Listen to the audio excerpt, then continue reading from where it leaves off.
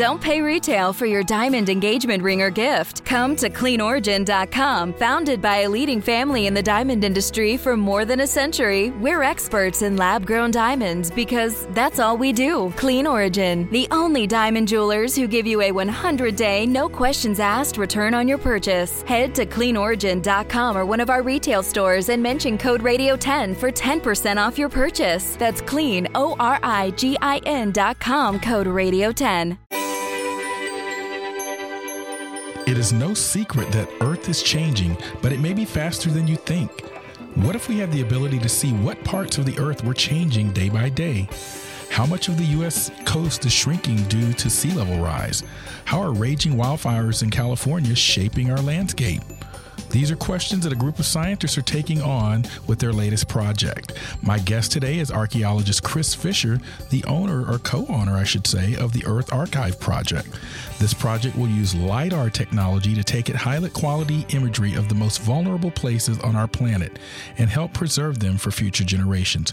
Chris, thank you for joining us on the Weather Geeks podcast. Hey, thank you so much for having me. I really appreciate it. Well, this is great because I really love that we actually expand our reach in this podcast to kind of really touch all corners of Earth sciences and not just weather and climate. And I think your discussion today will be one of those really extended or expanded geek outs, as we like to say. Chris is the founder of the Earth Archive Project, and I believe you maybe co-founded that. Your background, you're an archaeologist and professor of anthropology and a National Geographic explorer, and you're based at Colorado State University. Shout out to my colleague at University of Georgia, Jenna Jambeck, who I believe is also a National Geographic explorer. Your work has been funded by the National Science Foundation, National Geographic, and the Heinz Foundation, among others. Fisher is also the 2007 recipient of the Gordon R. Wiley Award from the American Anthropological Association. So, Chris, wow, it sounds like you definitely have a very impressive background. I should also say that I'm 100% a geek. So, well, you came to the right podcast then, because we actually named ours Weather Geeks. And so we love to geek out, and I hope to do that with you today. Don't feel encumbered here. The discussion is free flowing, and we like geeky terms, so feel free to throw them out. But before we go there, tell us a little bit about your background and how you became an archaeologist. So I have an unusual trajectory, and often when people say, when you talk to an archaeologist and they might say something like, oh, I always wanted to be an archaeologist or something like that. I didn't actually always want to be an archaeologist. I started my career in undergraduate as a music major, a percussion major. And I realized that I just didn't have the focus to be the next Elvin Jones, the next great jazz drummer. And so I went through a year of introspection, and I took an archaeological field school, and I really loved it. And I'd always been interested in archaeology, but I really loved the field school, and I just totally got hooked on it. And so I'm kind of an example of one of these people that got to college and took a couple years to sort of figure out what they wanted to do, which I always tell my students is okay, you know. So you are an archaeologist, and I'm sure in many people's minds that conjures up images of Indiana Jones or mummies in Egypt or digging up dinosaurs. Give us a sort of broad sweep of what archaeologists really do, and I'm sure maybe it's some of that, but I bet it's more than that too. It's a lot of tedious field work is what it actually is. Interspersed with periods of intense discoveries. And I'm an unusual archaeologist in that I was trained using traditional field methodologies, many of which go back to the turn of the last century. But I've also started using these 21st century technologies like LiDAR, this three-dimensional scanning technique. And so I kind of have a foot in both worlds. I can see how the field has changed and how it's been transformed by these incredible sort of new technologies. Been very lucky that way. Now let's talk about LiDAR, because I actually came up in the meteorology world. Some of my early graduate work was using radar in radar meteorology. Explain what LiDAR is.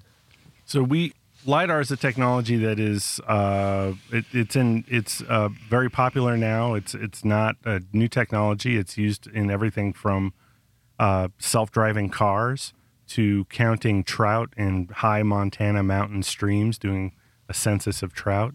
We use something called airborne LiDAR. And from some sort of platform, could be a helicopter, could be a fixed-wing aircraft, it will be drones in the future. But right now, that technology is just not sophisticated enough to allow us to use that to help us with the Earth Archive right now. That could change, next year. From that aircraft, you have an instrument that shoots down a grid of laser beams, and when one of those beams touches the Earth's surface or something on the Earth's surface, so it could be the ground, could be a leaf in a tree, could be a bird, that pulse of light returns back to a sensor on the aircraft, and it gives you a measure of distance. So it's like sonar for the ground. I think some people may be familiar with similar technology if they've gotten a speeding ticket, because I know that some police enforcement agencies use laser detection for detecting how fast we're going, sort of Doppler principles using LiDAR. So it's in your lives sometimes, whether you believe it or not. Yeah, right, exactly. Yeah. And the thing about airborne LiDAR is that there are about 500,000 pulses per second. So that grid of beams is so dense that no matter how impenetrable the vegetation is on the Earth's surface, some of those beams will reach the ground. Wow. And what you end up with is not an image. It's actually a dense three-dimensional cloud of points. And if you put on a set of 3D glasses, you can actually sort of walk through it. And eventually we'll be able to use these records. This is how we will create the holodeck on from Star Trek. This is the way that it'll happen. It's not quite there yet, but this is how that will happen. Now, with that introduction to LiDAR, let's talk about the Earth Archive project. What is it, and what inspired you to do it?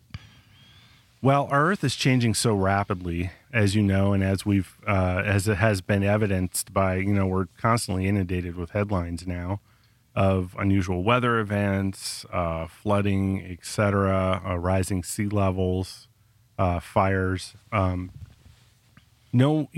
if we all started, and it's pretty obvious that this is due to global warming, which is part of the climate crisis. So you want to establish that right now, just to kind of unequivocally state that climate change is happening, and because of that, we're seeing many of the things that we're seeing. Absolutely, and that's not disputable from my perspective. Yeah, and I think from most scientists that are publishing in the literature's perspective either, although there's a lot of noise and sort of misinformation that gets around out there, as you certainly well know.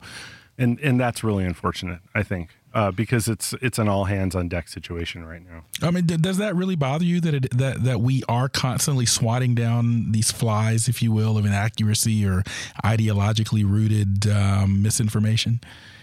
I think we're at a place in the history of our species where everybody has to sort of stand up and be counted. And we have to understand that what we're creating now is our own personal legacy. And if we want our people that will follow us, to see us as somebody that ignored this overwhelming amount of evidence and didn't do something, that's a personal choice. But most of us, I think, feel a responsibility to future generations of people to do something. And that's really what inspired the Earth Archive. Now, you are an archaeologist, and I just want to kind of vector there since you mentioned this in your remarks. You study, in some ways, the past and to try to understand contemporary times in the future. But there are some that say, well, climate has always changed, and it varies naturally, and we've always had extreme events. How do you respond to that?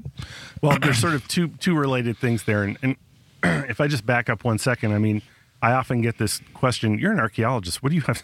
Why do you care about, you study like dead people and, dead people's garbage and past things. And how does that relate to the future world? And archaeology is really a science that takes what we learn from the past and projects it into the future. And in that sense, I'm trained to be a time traveler. I see the Earth as it was. I see the Earth as it is today. And I model the Earth for the future. So archaeologists are the ideal ones to be leading these kinds of projects because we have these long-term perspectives on human-environment interactions. Now, I want to read a quote, something that our producers captured, you've commented that it's hard to study an area without changing it in some way. So when you find a historical site, I'm sure you're thinking about the protocol for exploring and excavating artifacts so that you leave as small of a footprint as possible behind. The reason I'm bringing that up now is you just mentioned you study the past with an eye of projecting what you learn toward the future. So as you think about the Earth Archive project and other projects that you've been involved with, how do you go about sort of minimizing your impact on the site or the environment? As we learned as I've learned in many of my projects, especially in Honduras, it's impossible. So one of the tricky things about archaeology is that when we excavate, we destroy our evidence. You can't go back and re-excavate a site. And for the longest time, archaeology has been an observable science, as are many earth sciences, frankly. And that is, we can't go back and restudy an area because the earth is changing, the archaeological sites are changing. We often destroy our evidence.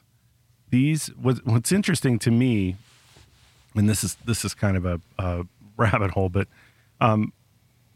our ability to record these features as we're excavating them, and also LiDAR gives us this ability to replicate our science in a way that we haven't ever been able to do before. So we're kind of at this point where archaeology is moving from an observable science to an actual science in the way that we think about it, where you put 1 liter of the orange liquid into a beaker and 1 liter of the purple liquid, and it starts to smoke, and anybody in the world can do that same experiment. We can go back now with these digital records and people can re-excavate these sites. And it's amazing, and it's both amazing and kind of terrifying for people, I think. And it's really transforming not only archaeology, but all of the observable sciences. Man, that sunset is gorgeous. Grill, patio, sunset. Hard to get better than that. Unless you're browsing Carvana's inventory while you soak it all in. Oh, burger time. So sit back, get comfortable. Carvana's got thousands of cars under $20,000 just waiting for you. I could stay here forever. Carvana, where car buying meets comfort meets convenience. Download the app or visit Carvana.com today. And we are back on the Weather Geeks podcast, and I'm actually talking to an archaeologist today on Weather Geeks. Chris Fisher from Colorado State University, co-founder of the Earth Archive Project. He's an archaeologist, professor of anthropology, and a National Geographic explorer, too, at Colorado State. So clearly someone at the top of his game and top of his field. So it's an honor to have you on Weather Geeks. I'm Dr. Marshall Shepard, by the way, from the University of Georgia, and we're talking about the Earth Archive Project and what that's all about. And we introduced you to LiDAR, and that's a very important part of this project. Now, many people may not think about this, but most of the Earth is covered in water, oceans, etc. But about 29% is actually land mass. And you have an ambitious plan to scan the entire globe, if you will. First of all, how hard is that? How are you going to go about doing it, and what are the challenges you anticipate? That we're facing incredible challenges in being able to do that. And so we want to focus on areas that are most threatened to begin with for that scanning project. And there are some obvious places like the Amazon and the coastlines of the world, but there are also some less obvious places too, like tundra areas, etc. This is an incredibly ambitious project, and it will require the participation of thousands of people globally, probably even using techniques like citizen science, and it will cost a lot of money. But frankly, we don't really have a choice. Even if we all started living like the Flintstones today, the changes that we make, that the impact from those changes will be telegraphed decades into the future. The Earth is going to change significantly, and every day we're losing thousands of archaeological sites and hectare after hectare after hectare of ecological patrimony. We have to preserve these records, these places, for future generations. And one way we can do that is by scanning the Earth using LiDAR, freezing it in time, and creating a digital Earth that we can curate and pass on to future generations. And that's really what the Earth Archive is about. Our estimate for scanning the entire landmass area, and we're talking about the landmass area, we're not talking about the water-covered portions of the Earth, is about $5 billion, which sounds like an incredible amount of money. $5 billion with a B. With a B. $5 billion for the entire Earth. Wow. Where's your funding coming from to this point? It's all private donations. Private donations, okay. Private donations. And we're in a major fundraising campaign right now. Okay, how can listeners support that if they're interested? TheEarthArchive.com. TheEarthArchive.com is our website, and you can go on there and donate. And the money goes straight to Colorado State University and straight to the Earth Archive. Very good. I want to read a quote from Chris's TEDx talk, and I want you to respond to it. And I think you really just laid the context for it in those previous statements. Chris said in his TED talk, "The climate crisis threatens to destroy our cultural and ecological patrimony within decades." This is something that he said, and then he goes on to say, how can we document everything before it's too late? So I think that statement or that series of statements sets the context or lays the groundwork for what you're doing. But something that struck me in your quote is that you said within decades. Can you elaborate? Well, again, the changes that we're seeing on the Earth's surface are occurring so rapidly and it's probably not actually decades. It's probably actually a decade. That's even scarier. Especially for areas that are most threatened. So, as an example, this year we saw an incredible tragedy, the burning of the Notre Dame Cathedral, which was a tremendous loss of cultural patrimony, global cultural patrimony, I would say. But amazingly, what do you? Again, I think I know what you mean, but for the listeners here of Weather Geeks that may not really understand what you mean when you're talking about this concept of patrimony, what do you mean? This is, from my perspective as an archaeologist, our prehistory is this amazing record of human environment, human climate interaction, from which we can. I mean, let's face it, we as people, we're a fairly lazy species. Nobody wants to do, more work than they have to do. So there's no need to reinvent the wheel. Embedded in that record, that human environment record, are past success stories and past failure stories that we can learn from and project into the future. It's this incredible sandbox of past decision making that we can learn from. Every archaeological site, every building that's destroyed, every hectare of coastline, these are future solutions that are disappearing before our very eyes. That's what I mean when I'm talking about patrimony. I'm talking about this amazing record that we can cull through to help us build better adaptations in the future.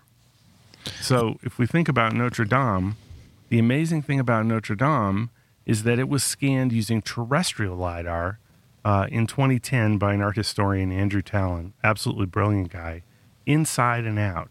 And his goal, of course, was to understand, how the cathedral was constructed and put together. And, the cathedral's a very complex thing. It was constructed in multiple episodes.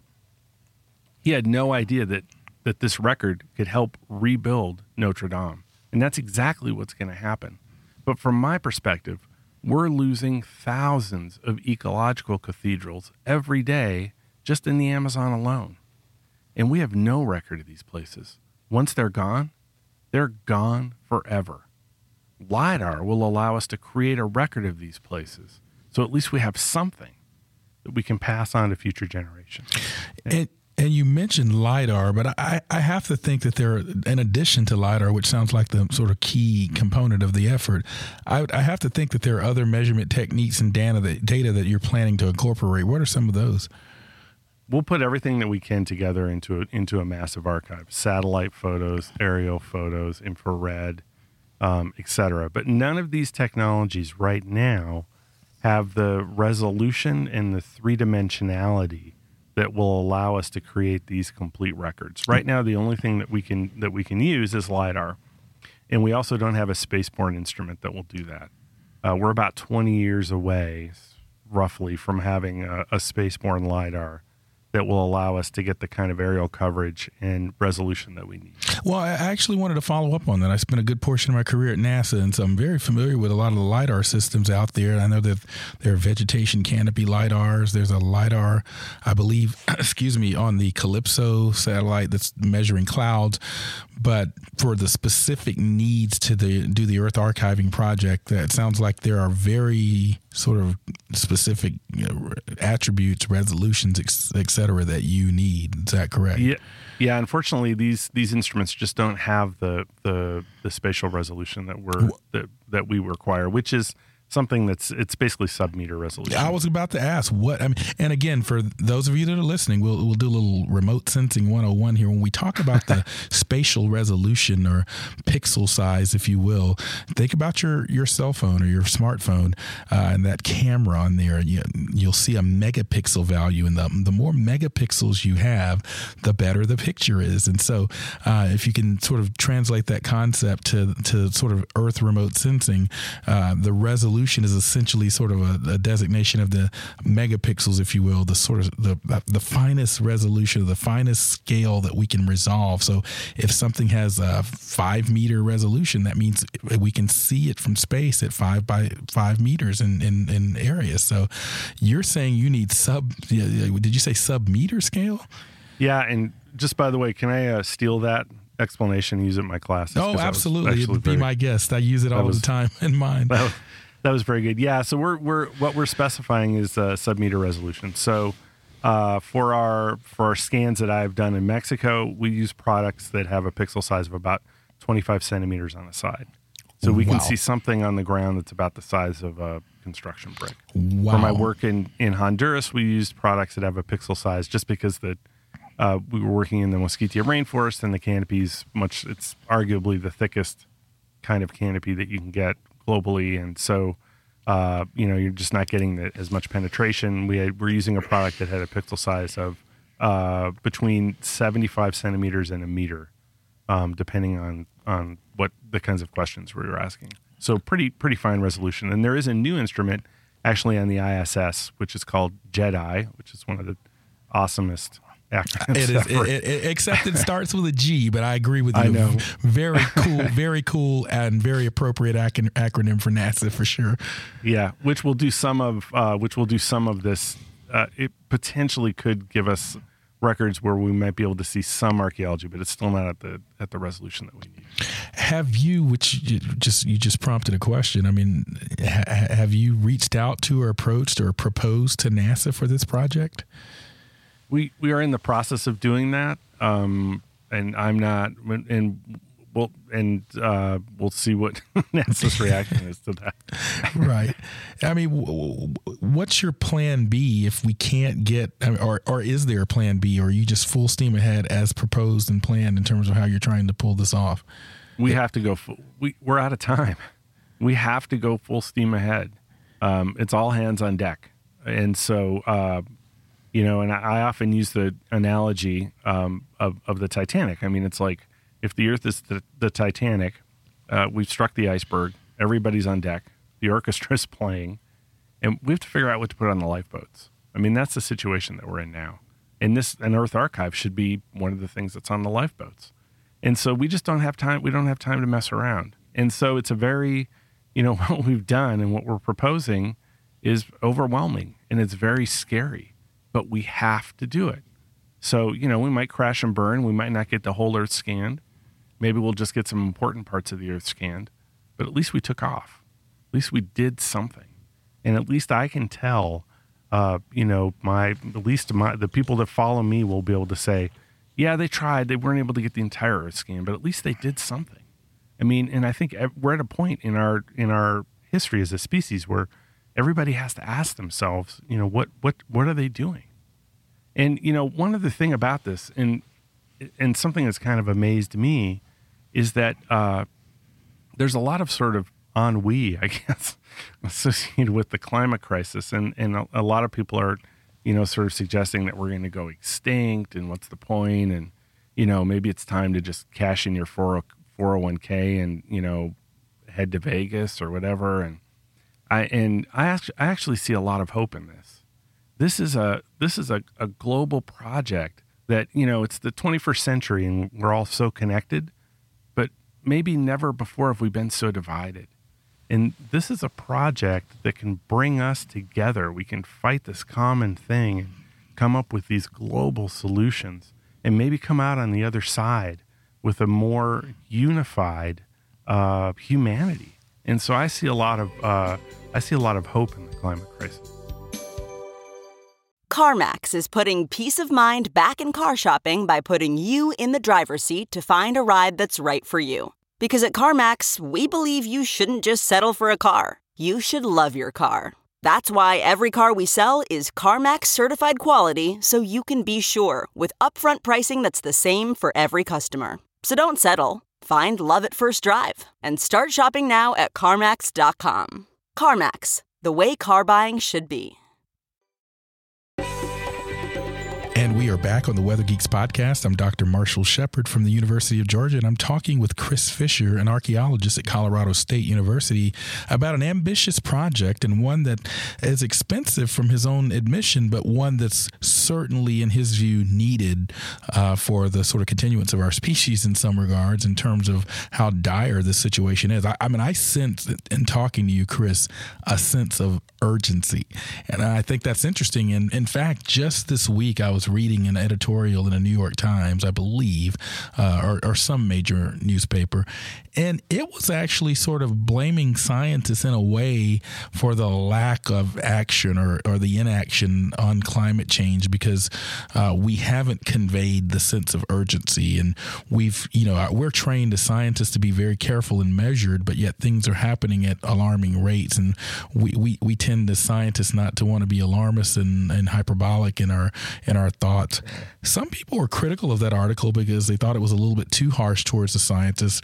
Others like, yep, that's about right. So what are your thoughts on our voice as scientists concerning what we're seeing with the planet? I think we've done a really horrible job of communicating science, honestly. And I think it's one of the reasons that science is under threat right now. And it's one of the reasons that our funding is disappearing. And it's one of the reasons that there aren't as many tenure-track faculty positions in academia and et cetera. And I think one of the reasons for that is that science has been very, very slow to respond and adopt to 21st century techniques of communication. Internet, blogs, social media. We're just really bad at it. You're preaching the language I often preach as well. I mean, I cringe, for example, when I hear colleagues at the university say, "Oh, I don't use that new stuff like Twitter." Twitter's not new; it's been around for a while. Yeah, and I think also, we have this aversion to using, like, for example, just ordinary language that people can understand, and being able to explain our scientific findings as a narrative, as a story. And that's what people are designed to. We're hardwired to, for most of our prehistory, we lived as hunting and gathering people, and we passed on our knowledge as stories. We're hardwired to understand stories and narratives. And, I hear people say, "Oh, this is science. It's not a story. This isn't a novel." And I'm like, well, It is a story, and this is how people understand things, and so we've done such a bad job at communicating our science, and right now it's really coming back to kill us. And the climate crisis is one example of that. I think you're right, and that's one of the areas I spend a great deal of my time on. That's why this podcast thankfully exists. So kudos and shout out to the Weather Channel, because this is an outlet where we have people on, and we're trying to reach people on various topics. And look, we don't always expect everyone to agree with everything said by the guest or me or anyone else on this podcast, but this is a science-based outlet. There are no agendas here. There's no ideology here. It's just science. And so I appreciate that you've come on to talk about the Earth Archive project, because I see the value in what you're trying to do here. I wanted to circle back to the project because I know that you're going to you have this goal of scanning the entire globe, but there are some pretty remote places, even on the land, the jungles and Arctic regions. How do you approach those areas, or do you just do you not start in those more difficult areas? I think we have to start in those most difficult areas. Yeah, I think those are the most exactly. And there isn't going to be a single methodology that we're going to be used that we'll be able to use that's going to hit all of those places. We're going to have to use a combination of helicopters and fixed wing aircraft, maybe drones, maybe automated aircraft. It's going to be by hook and by crook. It's going to be however we can actually do it, and it's probably going to be a slightly different set of methodologies everywhere in the world. And also, and there are a number of bottlenecks or roadblocks that we see. And the first one is the scan time and just getting the scan done. And our immediate focus is just getting the scan done, just collecting the data, and then processing the data and getting it into a usable format, and then storing the data and curating it, making it accessible to the public. These are all things that we're going to work on later. What does an accessible or useful format look like? This is an interesting question, because one of the things I spent a good portion of my early career at NASA, and I would see all of these sort of very fancy IT terminology formats like NetCDF and HDF and blah, blah, blah F. And yet NASA wanted a lot of that data to be used by practitioners, water resource managers, and others, and they wanted data in sort of shape files that they can pop into a GIS system, for example. So my point in that is that the language of data that we speak is not necessarily the language of usability for the broader public or stakeholders or decision makers. So are you wrangling with that question, or do you have it figured out? We definitely don't have that figured out, but I think there's two ends. It's like a continuum, and there's sort of two ends of it. And of course, I just want to say one thing, our ability to analyze and use these LiDAR records right now is at its infancy. 10 years from now, people are going to be asking questions that we can't conceive of, using techniques, using AI, machine learning, et cetera, using techniques that we also can't conceive of. So, the critical thing really is just to collect the data, because people will be able to manipulate the data in ways that are just going to, blow us away today. But these records are disappearing so quickly that we can't, we have to collect them now. And then, so in terms of formats, we have to find a format that we can curate this stuff in perpetuity. Frankly, it's probably an ASCII file. I agree. That's probably the bottom line. And then, there's a loss format, which is kind of the standard now for storing the three-dimensional data. And then most people today, because the computing power to actually analyze those data in 3 dimensions is pretty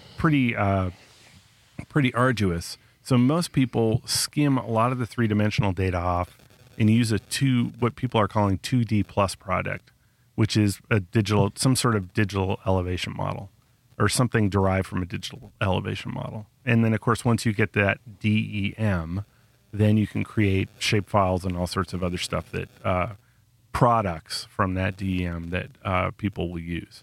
And that's kind of the pipeline right now for analyzing the LiDAR data.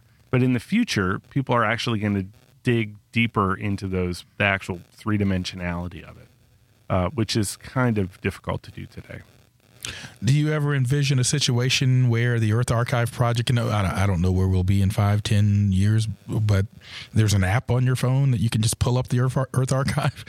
Oh my God. Wouldn't that be so awesome? Yeah, because we're such a phone or smartphone oriented society, and I could see it headed that way, although it'd certainly be a technological challenge given the, I think, volume of data you're going to be dealing with. I think that will be possible eventually, and I hope I live long enough to be able to to be able to see that. And that's the other amazing thing about these Earth Archive records. They're really not for me, and they're not for you, and they're not for my kids. They're not for my grandkids. They're for generations beyond where we are today. Yeah. We fully expect that people hundreds of years from now, and I know that sounds crazy, but I think it's true, will be using these records in ways that would just totally blow us away today. Yeah, so you're really talking about a digital Earth time capsule, if you will, but not meant to be sort of buried and not discovered, but to really be active and dynamic for future generations. So, we're drawing to a close here, but if you're on an elevator with a senator or governor, what's your sort of 1-minute elevator speech for why this is important or what your ultimate goal is? And one thing, and I would say, look, to measure change, you have to measure something against something else. Right now, we don't have the baseline data for the world to be able to measure change. So it's really difficult for us to understand what's changing, and then, of course, to create solutions to stop that change. And so the Earth Archive is the first step toward finding solutions for the climate crisis. That's where we have to end it. This has been an amazing discussion. Where can people find you on social media or find information on the Earth Archive project? So everything is based off of our website, which is theeartharchive.com. And you can go on there and there's tons of links and information. And my personal website is chrisfisher.science. So they can go on there and get information about me, see a picture of me or whatever they want to do. But the Earth Archive website is theeartharchive.com. And make sure you go bookmark that site because we all need to be aware of what's going on. Now it's time for our Geek of the Week. We like to highlight a scientist, superstar, a great geologist, or a weather weenie at the end of every podcast. This episode's Geek of the Week is Christine Bassett of the University of Alabama. She is a PhD candidate at Alabama and a marine policy assistant for the National Weather Service, increasing the quality and quantity of buoys in the Arctic so we have a greater sea ice observation for years to come. We knew she was a big fan of oceans because her Twitter handle is @MotherOfClams. If you or someone you know would be a deserving candidate for our next Geek of the Week, check out our social media pages on Twitter and Facebook to apply. Congratulations to Christine, our Geek of the Week. And we'd like to thank you also, Chris, for joining us on Weather Geeks. Thank you so much. I really, really appreciate it. And I am Dr. Marshall Shepard from the University of Georgia. And again, find us on Facebook and follow us on Twitter. Thank you again. See you next time on Weather Geeks.